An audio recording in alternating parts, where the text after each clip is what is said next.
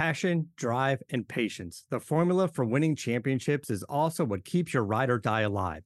eBay Motors has everything you need to maintain your vehicle and level it up to peak performance. Superchargers, roof racks, exhaust kits, LED headlights, and more.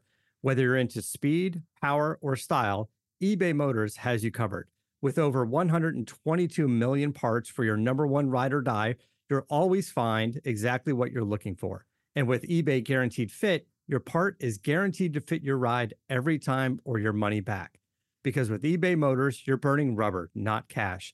With all the parts you need at the prices you want, it's easy to make your car the MVP and bring home huge wins. Keep your ride or die alive at ebaymotors.com. Eligible items only. Exclusions apply. See ebaymotors.com. Hello, everyone. Welcome back to another episode of Believe in Bears. My name is Joey Christopoulos with my co-host Corey Wooten. But first, today's episode is presented by BetOnline.ag. BetOnline is back and it's better than ever because a new web interface for the rest of the NBA season means more props, odds, and lines than ever before. And that's what makes BetOnline their number one spot for basketball and football action this season. So what are you waiting for? Head on your mobile device and sign up today. Receive a 50% welcome bonus on your first deposit when you use promo code BELIEVE50. BLEAV50. Receive that bonus. Basketball, football, NHL, boxing, UFC, you name it. Favorite Vegas casino games, they got it. Don't wait to take advantage of all the amazing offers available for the 2021 season because at BetOnline, it's the fastest and easiest way to bet on all your favorite sports. BetOnline, where the game starts. Ladies and gentlemen, thanks for coming into the pod. It is week 14. It's a Bears-Packers week. Two teams going in two different directions, but we just got some good news down the pipe in terms of who's going to be starting at quarterback. But first, let's bring in my co-host, former Bears defensive end, Fox 32 Chicago's, and suddenly in the Midwest, tempered weather, 65, 70 degrees. A man who might be on the Lynx before we know it. It's Corey Wooten. What's up, Corey? Oh, what's going on, man? I'm enjoying this weather. It's almost like I'm in Cali and you're out here. You know what I mean? So, hey, the weather's been real nice around here. It's very golf friendly. That's why everyone always says, man, put your clubs away in December. Not so fast because we have days like this. And the next week is supposed to be 60s. So, wow. I'm loving it. Someone wrote a letter to Santa, Corey, and your answers have been, and your prayers have been answered. And yeah, man, it's warmer in the STL than it is in LA right now. So good on you. And we're heading into a Bears-Packers game at Lambeau Field this week. Look, not a lot to play for in the wins and losses column, but we're playing for pride at this point, and there is some business to take care of, so let's hit it right away. Wednesday's practice report just came out as we're recording this right now. This Wednesday afternoon. We've got Andy Dalton did not practice with the left hand. Travis Gibson out with an illness. We'll see what happens there. Cairo Santos also out with an illness. Definitely something to monitor as well. A little surprise in the injury report was David Montgomery. Shoulder, groin, glute. Corey, I don't know if you've ever had that triple combo before, but that doesn't sound like a lot of fun. And then finally, the most important one, obviously Hakeem Hicks, Allen Robinson limited, Damian Williams limited. But the most important one is Justin Fields practiced in full and fully announced as the starter against Green Bay, Sunday Night Football, under the bright lights.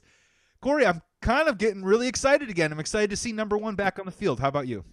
Yeah, I'm getting excited. I'm just hoping the game plan is like we hope it is, right? I hope it's a run heavy first, play calling, setting up the play action, getting him comfortable, kind of like what we saw in the second half of the Pittsburgh game, kind of like what we saw with the first Detroit game when he did really well. I'm just hoping they can continue that plan because, when we try to get a little pass happy at times, it goes sideways, even with Andy Dalton, who they felt comfortable with. I think you just need to script for success. And at this point, we had talked about this in the last pod, that it's really not about stacking wins at this point. It's about getting Justin Fields comfortable because the future is bright with him, and we just have to get his confidence up. And I think you hit the nail on the head. If we could go out these last, 4 or 5 games and really set a statement, and have Justin Fields perform well, leave the fan base feeling reinvigorated for next season, excited for what he has to offer. And obviously we know there's going to be changes, but really have this fan base excited because, Chicago Bears fans are diehard regardless. But if we can do that going into the offseason, I think it would be huge, not only for Justin Fields' confidence coming into next season, right? Because the biggest growth you see with quarterbacks usually is year 1 to year 2. And I'm really excited for that. That's cool. That's an interesting perspective there on the 1 year to 2 year jump. Corey, I hope you appreciate this because this is something your old ball coach used to say, Lovie Smith. I'm cutting this into quarters.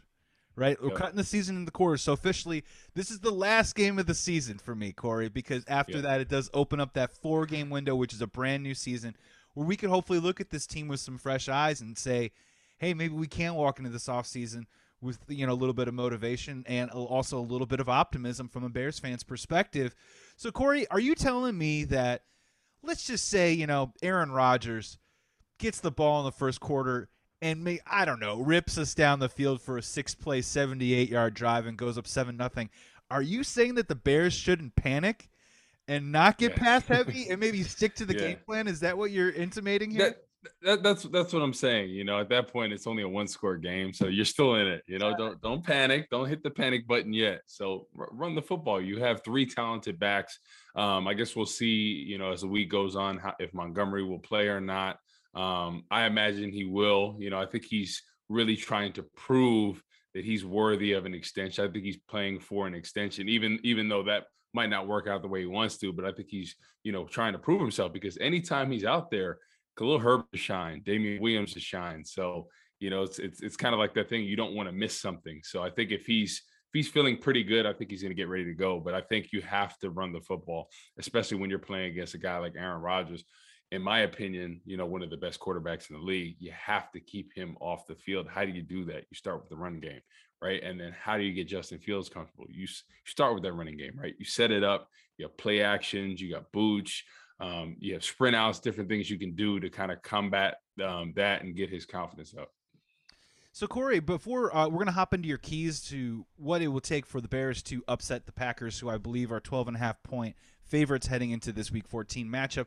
My first question for you, though, is I was thinking about this heading into the week, and, you hear from a lot of really smart people out there that talk about when Tom Brady, the way to get to Tom Brady sometimes is obviously pressure, but it's kind of in his face pressure. It's that interior up the gut, put it in his face, kind of limit his clock so he's got to make quicker decisions, or maybe a decision that he doesn't want to make in that time. In terms of Aaron Rodgers, my biggest fear in this game is when Aaron Rodgers is on the run, rolling out, improvising, finding Robert Tonyan, or having a situation where Devontae Adams gets 4.5 seconds to either spring loose or get open. So in your opinion, in terms of Aaron Rodgers, are you a guy that wants to bring that pressure into his face? Or are you more trying to get that contain on the edge there and maybe trying to get him from behind? Yeah, from the game plan that I had last time, and I think this is every week against Aaron Rodgers, and this is something that Rod Marinelli stressed when I was playing for the Bears, because I played that left defensive end. It was always set the edge on the defense's left side, Aaron Rodgers' right side, because he loves to scramble to his right. And if you could set the edge, set that contain, he's proven that if you can keep him in the pocket, that's when if he does struggle, that's when he does struggle. Contain him in the pocket. He's actually, more efficient on the run. And it baffles me because most quarterbacks are not that case, but Aaron Rodgers is absolutely unbelievable when he's on the run. So whoever that left end is, hopefully it's Gibson. If he could set that edge on that left side and then keep Aaron Rodgers in the pocket, that's when he's shown that he struggles. So, most people, like you said, it's up the gut pressure, but for him, it's keeping him contained in the pocket because he likes to get out. He kind of has a little bit of happy feet at times. He's kind of, wants to get out of that pocket. That's where he feels most comfortable. So if you could set the edge with him, and I made the mistake back in 2012 where we had the game pretty close at home in December. And, I had 2 sacks in the game. I probably could have had another one if I just followed what Rod Marinelli had told me, set the edge and let it go. And there was a blitz, right, up the gut. And all week he had been stressing, listen, do not rush the same way you normally would. Just set the edge, just run to the level of the quarterback, and you will have a sack. But instead, I tried to hit a move on the right tackle, and I got stuck on him. And Aaron Rodgers just hit the corner on me. And then he hit Randall Cobb for like a 60-yard gain. And I just remember running over to the sidelines, and he was just like, what the? I can't even say it on air right now. But he chewed me out. But that's the thing. If you just be smart, if you don't try to win your rushes, if you just set the edge, you can be successful against a guy like Rodgers. Because early on, we had a really good game plan. I had 2 sacks in the game. Julius Peppers had 2 sacks. Izzy Adonijay had another sack. So we really were able to get after him. It was just kind of in that second half, that play really sparked him, because the thing is he struggled before that. But once he got on the move and completed that 60-yard throw on the run, that's when he started to get the confidence up. And then they scored like 2 or 3 consecutive times on us. So that's why you need to keep him inside that pocket. And some of the like memories that I have from that defense that you played on back in the day was also this concept of you had these situations where early in the game, Aaron Rodgers, if he didn't like what he saw, he would chuck it out of bounds, which was me feeling like you guys would have a huge win on that particular play of I don't like what I see. I'm in this pocket a little too long, and I can't escape. So he would chuck it out of bounds and like live to play another day because he's smart. But again, that goes for a win for the Chicago Bears defense. Real quick, man, I got to ask you because, after a Bears game, I kind of sift around Twitter. I watch a lot of different stuff. I try and do some post game and just kind of get a feel for other people's perspectives and emotions. And I sometimes watch that NBC Sports Chicago one on Twitter, and I see Alex Brown. Did you play with Alex Brown? No. So that was in the Chips passing in the night. Yeah, but you played with Briggs, right? Yep. I played with Briggs. So you played with Briggs. And, dude, I swear it's just uncanny that they talk about Rod Marinelli as often as you bring up Rod Marinelli. So can you, for the listeners, just kind of walk us through just what Rod Marinelli meant for not just your career but that Bears defense? Because it seems like, to a man, everyone speaks so highly about him and still remembers some of the principles and teachings that he taught way back when. Yeah, I think Rod Marinelli reminds me a lot of Vic Fangio. I think some of the current Bears players probably hold Vic Fangio in that same regard. I just think the fact that he was so attention to detail and discipline, I think those are the similarities I see between Vic Fangio and Rod Marinelli. They really stressed the importance of discipline. Like, everybody has a gap, everybody has an assignment, and it was all about trust, right? Urlacher and Briggs were trusting that I was going to be in the right spot, or that Julius Peppers or Henry Melton, Stephen Paya. So as everybody had the trust that we were going to do exactly what we were going to do. And the whole Russian cover philosophy, I think, everybody bought into that, right? As a defensive lineman, you love getting off the football, right? I look back at college and some of my other times, like we did read step, we did other kinds of attacking styles, but it wasn't like that. Like, literally getting off the football was everything. And when you have a defensive line coach telling you to get off, like, oh no, you're slow. Like, in practice, all we worked was get off. Like, and if we were a split second late, he'd call us out every time. You're slow. So it was just so ingrained of us to get off the football. And I don't know if you remember that 2012 season when we were one of the best defenses in the history of the NFL. It just seemed like every time started what, 6-1, right? 7-1. 7-1. Thank you. Yeah. Yep. And then we were 10-6 and then Lovie got fired. But that year was unbelievable because if you just put on the tape of our front four, we just got off the football. You look at a guy like Henry Melton, he had his Pro Bowl season. Julius Peppers had a Pro Bowl season. I had 7 sacks that year. Donijay, I think, had 7 sacks as well. So we just had such a good rotation, and it came down to getting off the football. So, and I think the players just really loved a guy like Rod Marinelli. Like, you'd run through a wall for him. And that's why you see Lance Briggs and Alex Brown talking about the same kind of stories, bringing him, because he's like one of those gurus, like that equivalent to a Vic Fangio for the modern day people, the Bears fans.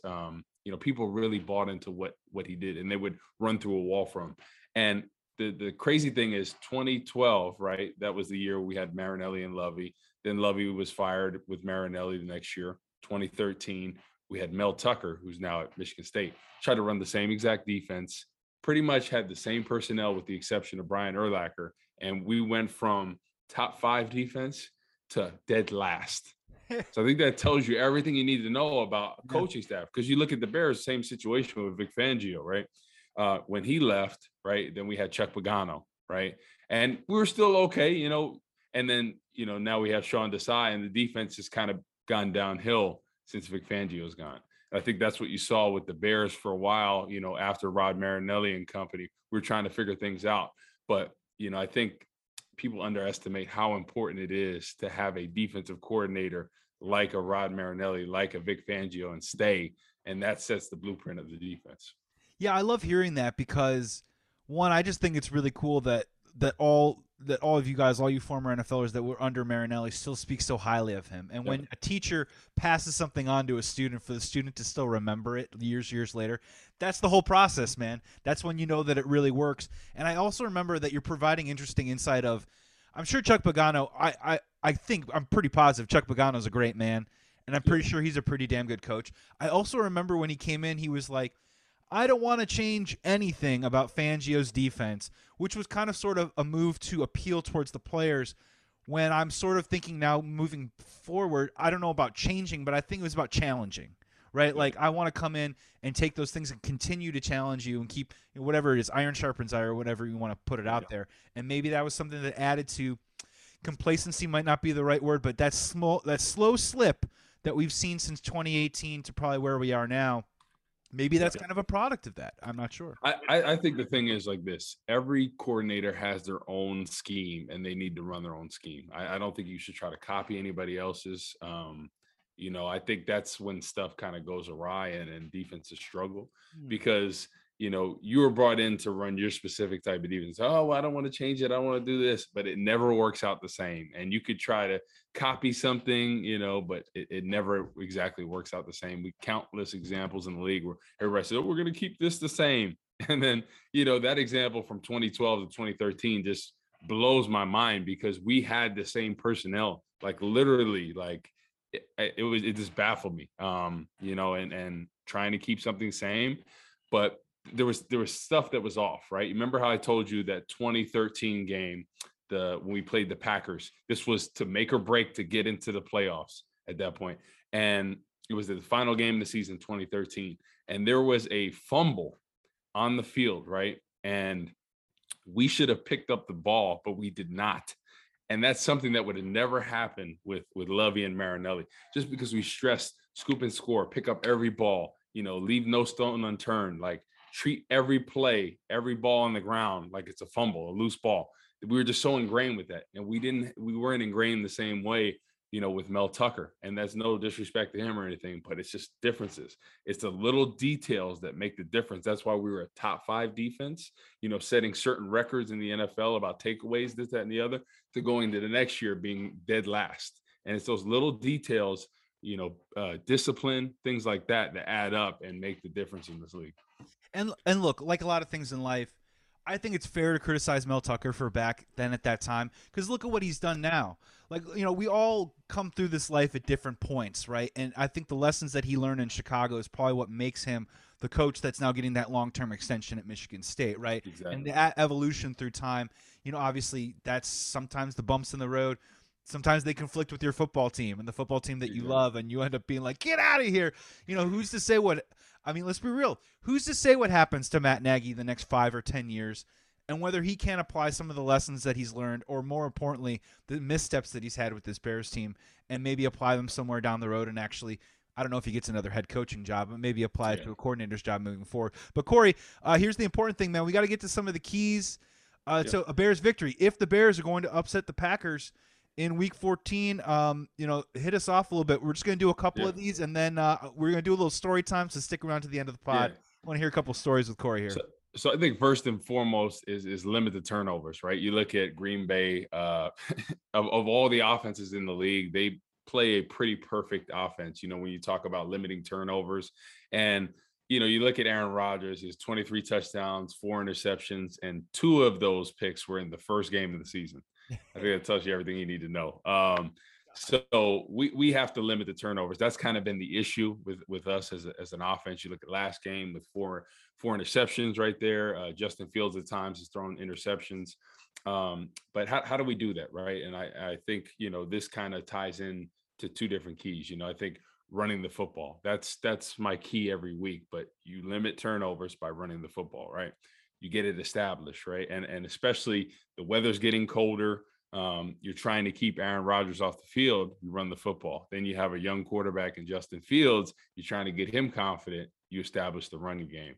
And, at times I feel like the Bears coordinators, they get away from the running game. And I think it should be your best friend, especially you have 3 talented backs, Montgomery, Khalil Herbert, Damian Williams. Utilize them, especially maybe if David Montgomery's not in there, you have Khalil Herbert that can step in and not miss a beat at all. So I think you have options over there, and we're trying to get Justin Fields comfortable, right? You're trying to get him in a situation where he looked like in that Pittsburgh second half. How did you do that? You got the running game going. Same thing with Detroit. And I think when he gets those hard play actions, how do you set that up off the running game? So I think we really need to establish that running game. That's my key every week. But especially keeping Aaron Rodgers off the field, gotta run the football.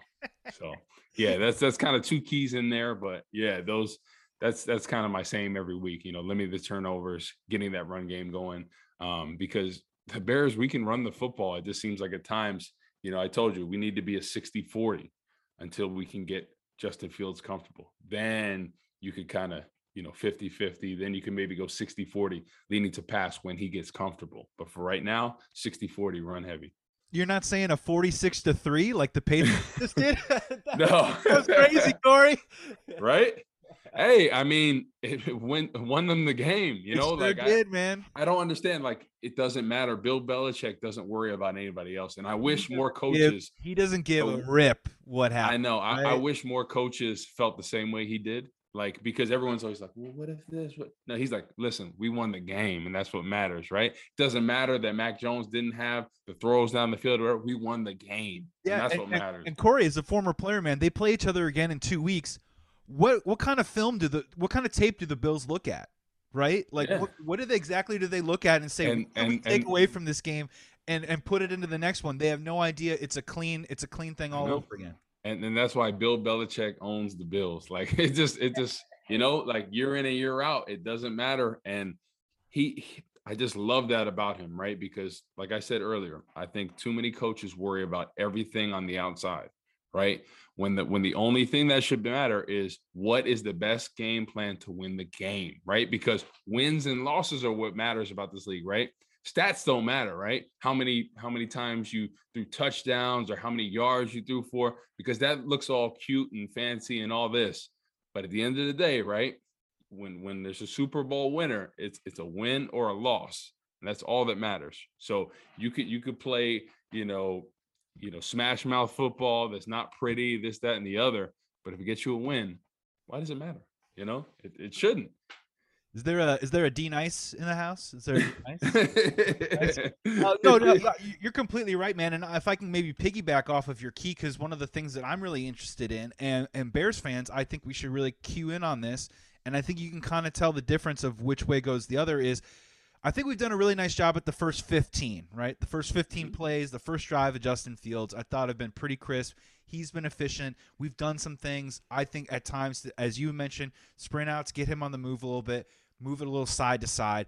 But then after that, when it's time for either Fields or the coaching staff to make an adjustment based off that 15, we've really struggled. And then all of a sudden we end up the first half and we don't have a lot of production and we're asking ourselves questions. So I'm really curious to see where they go with that, right? Like, and I think we'll probably be able to tell, right, Corey? Like, if Justin Fields is inaccurate on a few throws, we'll be able to read that very easily as Bears fans and analysts.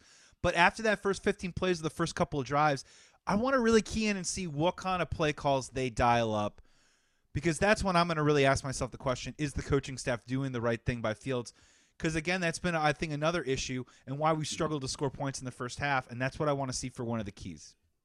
Yeah, no, I couldn't agree with you more, and I think that's what comes down to it. That's why this coaching staff is not going to be here next year, because of their lack of game planning, and adjustments. I think you hit the nail on the head. The first 15 are usually do well, and then after that, taking what the defense gives you, they kind of struggle with. And I think, in this situation where they're trying to figure out, Matt Nagy was trying to figure himself out as a game caller, play caller, who's struggling. You got to run the football. I think that's ultimately what it comes down to. And I think that's how you get in the rhythms and flows of a game is establishing that run. And I told you, as a defensive lineman, it is so demoralizing when a team could just run the football on you for 3 yards, 4 yards, 5 yards a pop. And then all of a sudden they put in that play action there and it really takes you off balance. So that's why I really don't understand why they do not just be a run heavy team, have more pro style sets. What I love, when we're trying to protect the tackles at this point, right? It disguises the pass more. So you can do both. But I think, when you have two tight ends, you got a guy like Cole Kmet that can block, Jimmy Graham that can block. You got three talented backs. baffles me why you're not giving them the workload in a game, and at times, Andy Dalton was throwing the ball 40 something times. David Montgomery had 12 carries one of the games, and it just baffled me. So I think for that reason, these coaches won't be here next year. And, I just hope whoever is the next in line for the Bears job and coordinating job is a true game plan master that's able to, make adjustments, have a great game plan, really cater to a young quarterback in Justin Fields. Let's take a quick break to talk about our brand new sponsor, Lightbox. I got news for everybody. Say goodbye to dull gifts. Lightbox lab-grown diamonds are the brightest gift of the year. Listing cutting-edge technology and innovative techniques, they've cracked the science of sparkle, creating the highest quality lab-grown diamonds you can find at a very light price. Only $800 per carat. They have the same chemical makeup of natural diamonds, but are just grown in a lab. Because of their process, they can create stones in plush pink and beautiful blue, as well as classic white. Lightbox lab-grown diamonds are the gift they'll never want to take off, priced so they won't have to. They really do make any outfit sparkle. So visit lightboxjewelry.com right now to add sparkle to your holiday shopping. That's lightboxjewelry.com. Lightbox diamonds, never a dull moment. Now, back to the pod. And Corey, let me ask you a question. This is a learning question for me because, this is something, first of all, this is something that I do in Madden, so you can tell me whether it applies to actual real football in real life. But my whole thing is that when you run the ball, and hopefully this hammers home why you are such a big proponent of making that the first and foremost core principle of this offense. When you run the ball 4, 5, 6 times, right, aren't you able to learn a lot? Like you learn where the gap fits are with these linebackers. You learn who is blitzing, who isn't blitzing, who's maybe shading to the left or to the right. So, for example, if you have a middle linebacker and after 4, 5, 6 plays of running the ball, you kind of get the idea of where he's supposed to be, and then you can exploit that with tight end space. And isn't that the whole idea of like learning the little gaps and stuff? Because if you're just passing with these different routes all the time, it kind of feels it can be a little bit more of a grab bag, and that's when a defense can trick you by doing nickel blitz and other kinds of stuff? Exactly. Why do you think our defense has really struggled this season? Because we haven't been able to stop the run. Teams have said it from the beginning in their game plan. Hey, we're going to run the football on the Bears. And remember, I talked about gap discipline. That's been the biggest issue. So, right, you're testing out a team's gap discipline when you're establishing that run. You're trying to get it going, right? And that's why a lot of teams, the first 2 drives, if you can really stuff the run, then a lot of times they abandon it, right? Because like, oh, they're gap discipline, they're really stuffing the run. And then as a defensive lineman, you love that because then you can pin your ears back. You know what they're going to do at that point. They're like, oh, we cannot run the football on them. We have to pass the ball. And then, they get in gun, and then, the tackles don't disguise their kick sets, and you love that. So that's what you want to do. But, I think the running game just really keeps a team honest. And that's why defensively we haven't been able to, in certain situations really get after the passer. First and second we've been pretty good, but in third downs, we really haven't because teams have been running the football on us. And what does that do? That tires out your pass rush. So you have some of your top pass rushers in there that have been playing the run consistently, and then they've had multiple first downs, and then you're in a situation on third and medium and long, and you're expecting them to get off the ball, and they don't have that same burst that they did earlier on in the game. So, and look, man, maybe to put a final button on it before we get another key to a Bears victory is, I just want to get this out there too as well, that I think the narrative of the last 3 or 4 years of the NFL is that it's a passing league. This is the modern NFL. It's a passing league. And I just want to slow people down on that, and I want to keep people in the present moment of specifically this season, because if you look around this league, I get it. Yes, of course, it is a predominantly passing-oriented league, and we're playing a guy named Aaron Rodgers, who we're going to see a lot of passes from this season. But in terms of the rest of the league, look around, everybody. Like, Derek Carr is leading the NFL in passing yards, right? Patrick Mahomes isn't having the greatest season in the world. Why? Because they don't have a great running game, because Edwards-Helaire has been on the IR. We've mentioned the Buccaneers over the past couple of weeks. Look what happened to the Tennessee Titans when Derrick Henry went down. I mean, the list goes really on and on. The Dallas Cowboys. Oh, the world-beating Dallas Cowboys the first months of the season. Well, guess what? Zeke has a banged-up knee, and as good as Tony Pollard is as a change of pace, if they don't have that up-the-middle action, all of a sudden CeeDee Lamb and all these other receivers and Dak Prescott don't look that amazing. So go around the league right now And if you'll and the Arizona Cardinals, who do we play last week? James Conner with a dozen touchdowns. If you find any team that's over 500 fighting for a playoff spot right now, you're going to see a team that in some way or some fashion, Bills, Ravens with their quarterbacks, they run the football, dude. You know what I mean? Like, this isn't old school, like, grinded out stuff. This is what the NFL is really right now. And my final one real quick is, has there been an adjustment? Because that's what NFL is. It goes in cycles. We've been saying passing league, passing league, passing league, passing league. And I saw a stat about how some of the defensive players have gotten lighter. You know what I mean? Like a middle linebacker, you don't have to be 250, 260. You can play it now at 230. So isn't this kind of like just the NFL sort of switching now of like running may be the way to win football games with the way that defenses are now catering towards pass? Does that make any sense? Yeah. No, I think there has been a shift. I think what you have been seeing, right? You look at a guy like Ryan Tannehill, right? He came from Miami, really struggled over there, had maybe one good season. And then he goes to Tennessee and he has this resurgence of his career, right? And everyone's like, oh my goodness, why?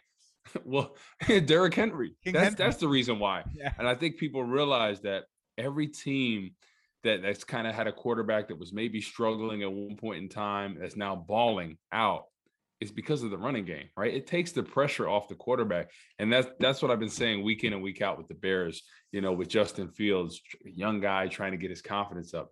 The running game, and then you mentioned Patrick Mahomes, right? They've kind of been up and down this season because of the lack of running game. It's not because Patrick Mahomes isn't a good quarterback, but like I said, there's only a few quarterbacks in this league that can really carry a team without a run game. And one of the guys is the guy we're playing this week in Aaron Rodgers. I mean, he did it for years. He's the exception to the point I'm trying to make. To the rule, right? That's the exception, right? Most teams out there, they cannot survive without a running game. And look at this year with Green Bay. They're really getting the running game going. The stats haven't wooed and wow you, but, Dylan and Aaron Jones have really put some good numbers together as a 1-2 punch, something that Aaron Rodgers really hasn't had in the past. That's why, this season for Green Bay, I mean, I expect them to go pretty far just because they're playing really good defense. They're running the football well this year, and Aaron Rodgers, as always, doesn't turn the ball over. So I think that's a recipe, when you look at the top teams in the NFC, you look at, Green Bay, you look at Tampa Bay, you look at Arizona that we Dallas, played Arizona, as well, and the Rams. But Darrell Henderson got hurt. Exactly. Yeah, I don't believe in the Rams, but I think Tampa Bay and Green Bay, I think those are going to be the two teams at the end, possibly in the NFC Championship. And I think it comes down to that running game because they're running the ball really well, both teams right now. And that's how you make a long playoff run and a Super Bowl run is with that running game. Corey, any more keys to hopefully a Bears upset against the Packers in Week 14? Yeah, I mean, you look at the stats. The stats don't lie. Aaron Rodgers to Davante Adams. You have to stop Davante Adams. In the games that they've lost and Aaron Rodgers hasn't done well in that first game of the season, you limit Davante Adams. I mean, he has 1,000 yards. The next leading receiver is Randall Cobb. He has 300 and some change. So that tells you everything you need to know. It's not very balanced when it comes to the wide receiver position.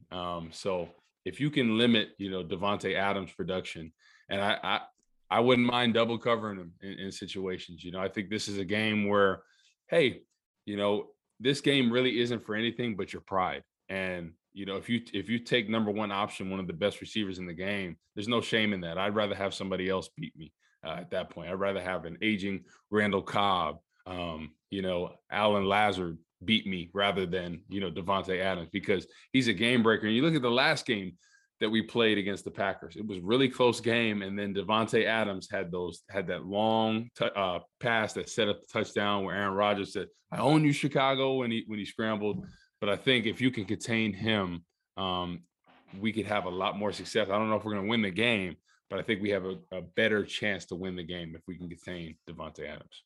Yeah, and maybe my final key is, I don't want to sound too simplistic about this, but I want us to try and attempt to keep it close somehow, and however means that is. Now, whether that means maybe holding them to a field goal in the red zone, maybe that is what you're talking about, the turnovers. It definitely is what you're talking about in terms of running the ball in time of possession, because I would really love nothing more than the Bears to be down 7 or less points in the fourth quarter with Justin Fields and have the ball in his hands. I heard a little bit of the press conference quotes today. Again, I love what Justin Fields says at press conferences. He's really cool too. Where like, if someone asks kind of a dumb question, he'll just respectfully give you a short answer. But if you ask an interesting question, he will give a very thoughtful response. And today he was like, you know what? I love being the underdog. I thrive on it. I want it. Give it to me. Let's go. And this is a true underdog situation for Justin Fields. And I'm excited that he's going to be back on the field. And I just want the game to be close, man, because I kind of feel like, I'm not saying our defense is going to hold up, but I kind of feel like if it's close in the fourth quarter, I feel like our rookie quarterback can put together a drive and give us something to cheer about, albeit for maybe a minute or two before we hand it back over to Aaron Rodgers, and we'll see what happens. But if we can somehow keep this kind of close and not make it a laugher, and it's not 37-13 with 4 minutes in the third quarter, if we can somehow do a little bit similar to what we had last time, I don't know, 20-14, something like that, maybe a 23-16, get it in the rookie's hands, I think it could be kind of an exciting finish, whether we win or lose. And I just want to see that because, again, to your point, we want to see moments and progress. It isn't really about wins and losses anymore. Yeah, no, I agree with you. On honest opinion, what do you think the final score is going to be in this game? I'm terrified. I'm terrified. I'm thinking they get at least 32. So to be kind of on the generous side, I was thinking somewhere along the lines of like 34-21. Mm-hmm. The 21, probably one of those touchdowns comes later in the game. Mm-hmm. Yep. And it's not because I don't think Justin Fields is going to perform poorly. It has more to do with, I think, and we've seen this, it's a tale as old as time, Rodgers comes down, first two drives, touchdown plus field goal, or touchdown plus touchdown. We're down 10-0, 14-0 with maybe 6 or 5 minutes to go in the first quarter. And we panic. And the play calling starts looking real different. And we start doing these deep routes, these deep steps, and we're asking a lot of our rookie quarterback and our offensive line. A couple 3-and-outs later, and the game can get out of hand really quickly. And I don't think our coaching staff is equipped to handle that kind of adversity, especially when Aaron Rodgers is coming at you. And that's my fear right now. What are you thinking? Yeah, I'm thinking this is going to be a blowout. You know, in my opinion, I think Green Bay plays really good at home. I think they're really starting to hit their stride offensively. Aaron Rodgers looked really good. The defense is playing really well. You look at a guy like Rashawn Gary, who's really stepped up this year in his third year with Zadarius Smith out. He's their leading sack artist this year. You look at Kenny Clark in the middle. He's been really impressive. Last game, he had 2 sacks against the Bears. I mean, he looked impressive in there. And then you look at how they're running the football right now, Green Bay. This is a game I worry about that it gets out of hand early. Kind of similar to how the Arizona Cardinals game was at first. It was looking like it was going to be a blowout. I think it's going to be along those lines, in my opinion. I just worry about the game planning. You know, I think Justin Fields has the talent. I just don't think these coaches know how to game plan for him. And I think they panic when someone goes up 7-0 or 14-0 in the first half, first quarter. I think they have to get pass happy, and you should do the opposite, especially when it's still in the first quarter, or first half rather. So I really worry about that. I'm just hoping that we can run the football and just time possession, in this game. I mean, I think that would be a win if we could keep it close to a 1-score, 2-score game. But in my opinion, I think it's going to be a 34-14 or 17 type of game. Yeah, I'm right there with you. And it's so funny, man. I'm right on board with you because the whole concept, in my opinion, is when you go down 14-0, there's something intrinsically already in there that says, look, we're having problems in this, that, and the other area. Shorten the game. Run the ball. Exactly. Shorten the game. Do what you keep it. Control what you can control in life. And by doing that is possessing the football. And we do that over and over and over again. And what's funny about that, Corey, is if we're both picking the Bears to lose, which might keep us tied heading into this 4-game stretch, Corey, a battle royale of me and you and our game picks to see who will win this season's Believe. Before we get out of here, man, we teased it in the last pod, and I want to hear it. I want to hear let's do some stories with Corey. Some Corey stories. All right. Take us back, to the playing days. Maybe bring us in. Tell us a Lambeau Field story if you got it. Maybe something in, the locker room. Something happened in the Green Bay bar. I don't even care, man. You have the floor, man. Take us behind the curtain. Yeah, so I'll do it to 2013. That was the only time when I was there when we beat Green Bay. Or actually in 2011, did we beat them at Green Bay? I think with Josh McCown, right? Didn't we? Oh wow! Oh, so wait, McCown would be with Trestman, right? Oh shoot, yes, 2013. So Yeah. I don't think it was 11 because Yeah, so it's 13. 11 was Yeah. the Green Bay Jamarcus Webb game where Cutler, Yes. Marcus Webb. That was not. Yes, no, that wasn't that. That was 2013 with Josh McCown. I knew Josh McCown, but I had the years messed up. So 2013, that's the game where Shea McClellan had 3 sacks in the game. One of them he broke Aaron Rodgers' collarbone, and then they were so mad. The O-line, they were trying to hit him after the play, every play, because they were so mad because they thought that meant their season, right? Broken collarbone. I think it said 6 to 8 weeks at that point. And then we knew, when he was out, we never want anyone to get injured, but we had a good feeling about winning that game, especially at Green Bay, Lambeau. Really hard place to play because I feel like once they start scoring and the crowd gets into it, a guy like Aaron Rodgers just really gets going. And he was getting going in that game, and then he had the collarbone. Yeah, it was in the red. They were in the red zone, right? Yeah, they were in the red zone. Yep. And then Seneca Wallace comes in right in that game, and he, he's a guy that's been around and speedster. And we end up going up. And then I remember the last drive that they had, started off with that drive where I had the sack, and then I hit the Chappelle robot. I don't know if you remember that. Oh yeah, that's exactly. Oh, yeah. And then it was had it done. You did recently, did you not? Last weekend, I think, with your buddy. Oh yeah. At the broadcasting, we did it. So we were interacting with the crowd, and my co-host Gabe Ramirez was like, "Yeah, do the robot." So I had to hit it real quick. But that was one of my favorite sacks because normally when you have a speedy quarterback, right, like Seneca Wallace, he ran a 4.4, speedy guy. And normally I would be nervous about trying to chase him. And I wasn't thinking about anything at all. And I just remember, he tried to juke me. And it was like, those videos you see of animals where you mirror them. And never in my life have I never been nervous to get a quarterback. I was just reacting. Literally. He went that way, I went that way. And literally I got him down, and it was like, I didn't think about it, because if you think about it, when you're so open after you beat a offensive guy, and you have the quarterback right there, it's almost kind of like nervous. It's like one of those like catches in the end zone where you're wide open, like Marquise Goodwin had when Andy Dalton a few weeks ago, that wide open, catch. You remember he like make sure that he brought that in. That's normally how it is, when you're going after a quarterback, when you just clearly beat the guy and you're just one-on-one, and you're like, oh my God, don't mess up. But I didn't even think about anything. I got him down, and I was so excited. I did the robot real quick, and I realized it was 2 minutes. And then I rushed up to the line real quick, and everyone's like, "Man, what are you doing? It's 2 minutes. You can't be celebrating with that." I was like, "Man, I got back. I was good." Yeah. So, and then we ended up stopping them on that drive and won that game, and it felt good to win it at Lambeau, because that's something that I never did in my career with the Bears. And it's just honestly one of the best stadiums to play in, with all the history, and the fans are actually nice. You go some places like Philly, and man, the fans are it's funny, man. I remember walking through the tunnel, or walking out of the tunnel, and you see Philly fans like, "Hey, Wooten, why don't you go F yourself?" Huh? And they're talking so much stuff. And I remember that game, my sister, who lived in Philly, she was gonna wear my jersey to the game, and I'm like, you know what? Don't even do it, because I feel like they're gonna mess with you.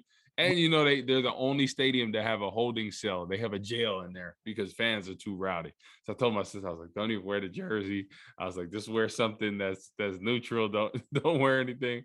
That wasn't the 52-14 game. Yes, that was when Chip Kelly was there, I think, right? Yeah, which set up the following week, that Packers game, the Randall Cobb game. Exactly. That was a little disheartening, because that week we had a chance to win the game, and win the division just in that game right there. So, it's unfortunate. That season was so up and down.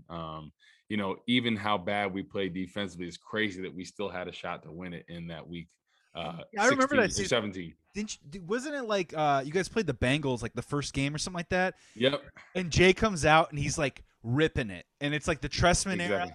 And it's like, man, this is it. Greatest show on Soldier Field turf. Like, here we go. And I remember that game even got close too. Well, like that Yeah, was a microcosm of the whole season of like, we literally thought exactly. like, we're never going to not stop scoring. Like, and then eventually Exactly. yeah, that game got tight. I It, remember. it was the opposite that season, right? Because the season before it was the offense really struggled, the defense really carried everything, and then 2013, and Tressman's there, whole new defensive coordinator, but same scheme, and we just couldn't get things going. And we just thought if we could have had that same offense the year before, I really think we could have won the Super Bowl because Wow. that JAJ and the offense looked really well. It's just defensively we sucked. We were awful. I mean, there's no way to sugarcoat it. I just don't understand. Like Briggs ended up getting hurt. Peanut Tillman got hurt. Halfway through the season. So It's the twilight of the locker. yeah, it was just a rough thing. But yeah, it was just a really weird season at 2013, and still, despite everything, we had a chance to win that game at Soldier Field against Aaron Rodgers, and we should have won it. And just so you know, that last play where Chris Conti got beat deep, I did get held. You could run back the tape. TJ Lang, my guy, I know him. I played him against college. I heard there's like a Yes, there's a picture. He held the crap out of me. And I mean, it was like literally like my jersey's getting stretched beyond belief, like luckily for the stretch technology, because it should have ripped. Yeah, I mean, it was unbelievable. And then Julius Peppers, I think he got held on that play as well. So it was just unfortunate situation. And they never want to call holding when it's you. They never do. yeah. So for you and your experience in that Bears defense, I mean, it's fair to say because obviously Bears fans get super into it, right? We look forward to it, but obviously going to Lambeau, staying in that neighborhood, you know what? Like the stadium's literally in the middle of like a little suburban neighborhood, right?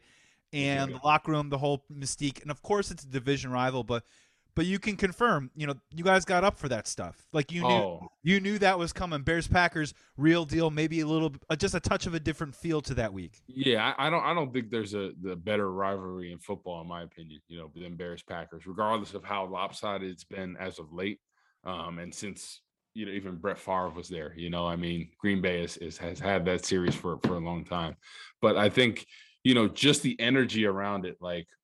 From the fans, the week of the game. And I remember 2010, right? The year that Green Bay won the Super Bowl, right? We're in the NFC Championship against them.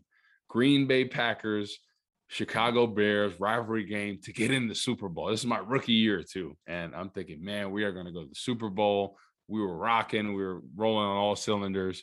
And, the game is close at one point. Urlacher gets a pick, gets tripped up by Aaron Rodgers.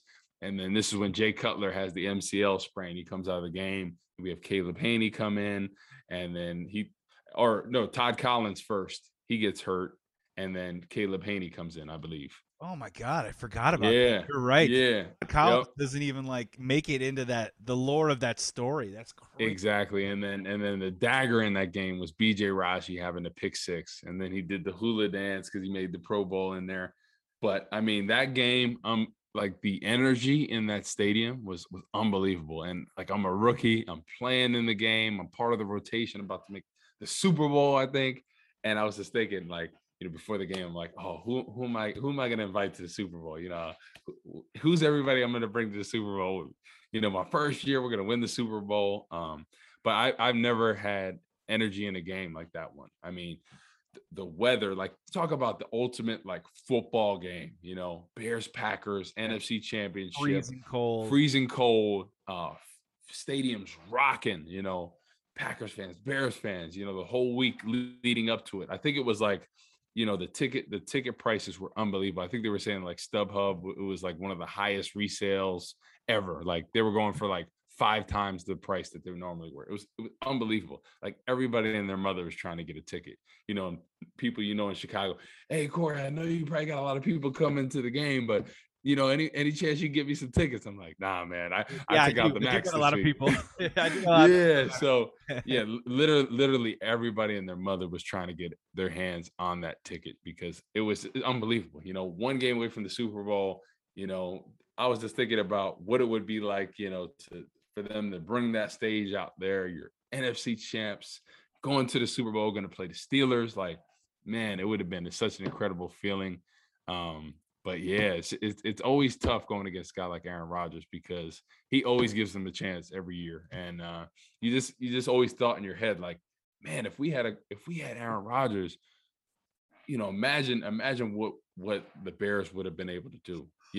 Like he is one of those guys that, like, that's why it really baffles me why they had so much issues, with them really not respecting him. I feel like, I feel like they didn't truly respect him because a guy of his status and what he's proven, like, to not really try to draft his replacement, not tell him, to try to not go to him or what options we need, at wide receiver position or this, that, and the other, really not consult with him like other quarterbacks do, like a Tom Brady, stuff like that. So I think they kind of disrespected him. And, in my opinion, I think they're going to try to make everything right and make him stay. And, you once a Packer, always a Packer. It's but I think towards him coming back now. Exactly. Than it was, 3-4 months ago. And if he wins the Super Bowl, I don't know how he walks away from that. I don't. Exactly. But, yeah, man, it's just, I always loved going against him because that's a guy that, like, I know Bears fans hate him,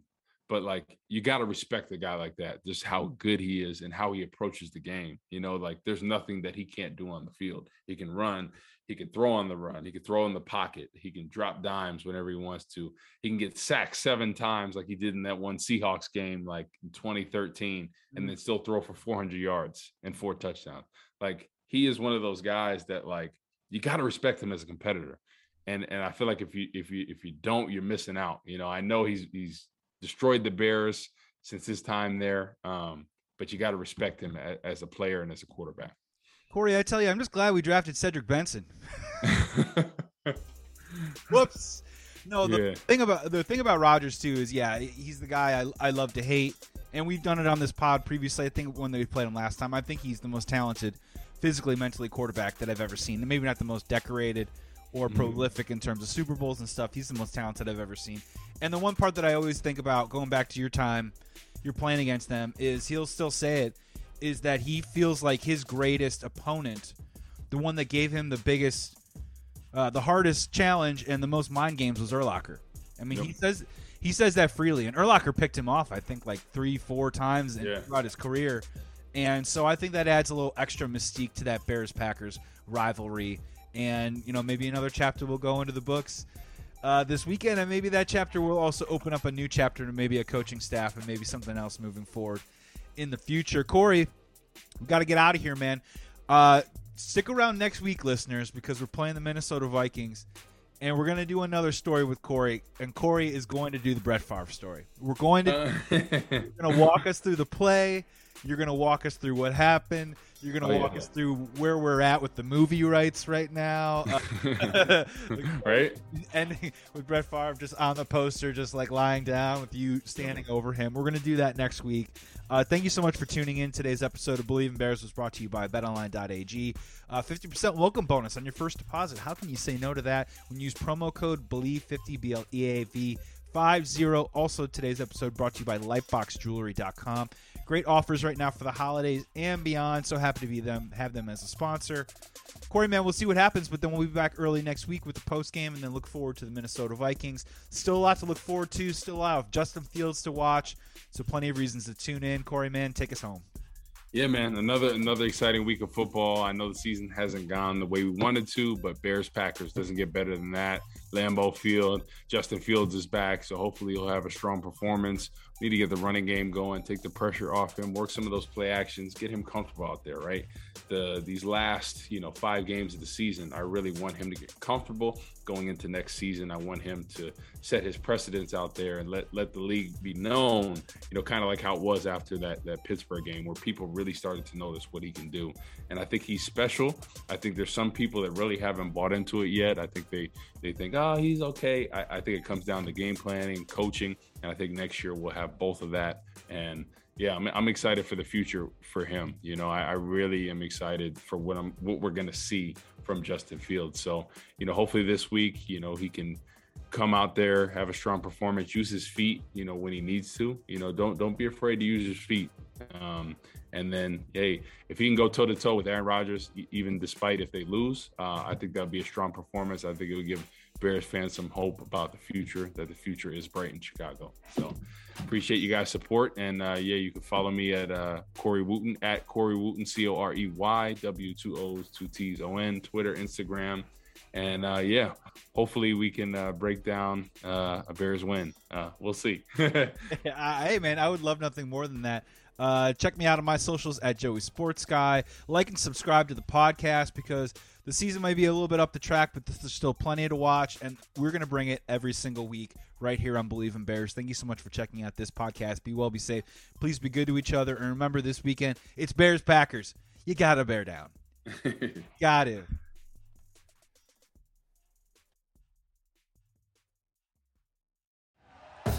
Thank you for listening to Believe. You can show support to your host by subscribing to the show and giving us a 5-star rating on your preferred platform. Check us out at Believe.com and search for BLEAV on YouTube.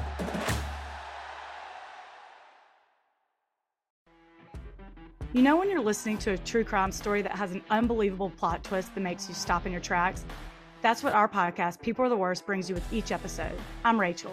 And I'm Rebecca. We're identical twins who love true crime cases that make you say, didn't see that coming, and we hate the people responsible for them. Listen to People Are the Worst now on Apple, Spotify, or wherever you get your podcasts.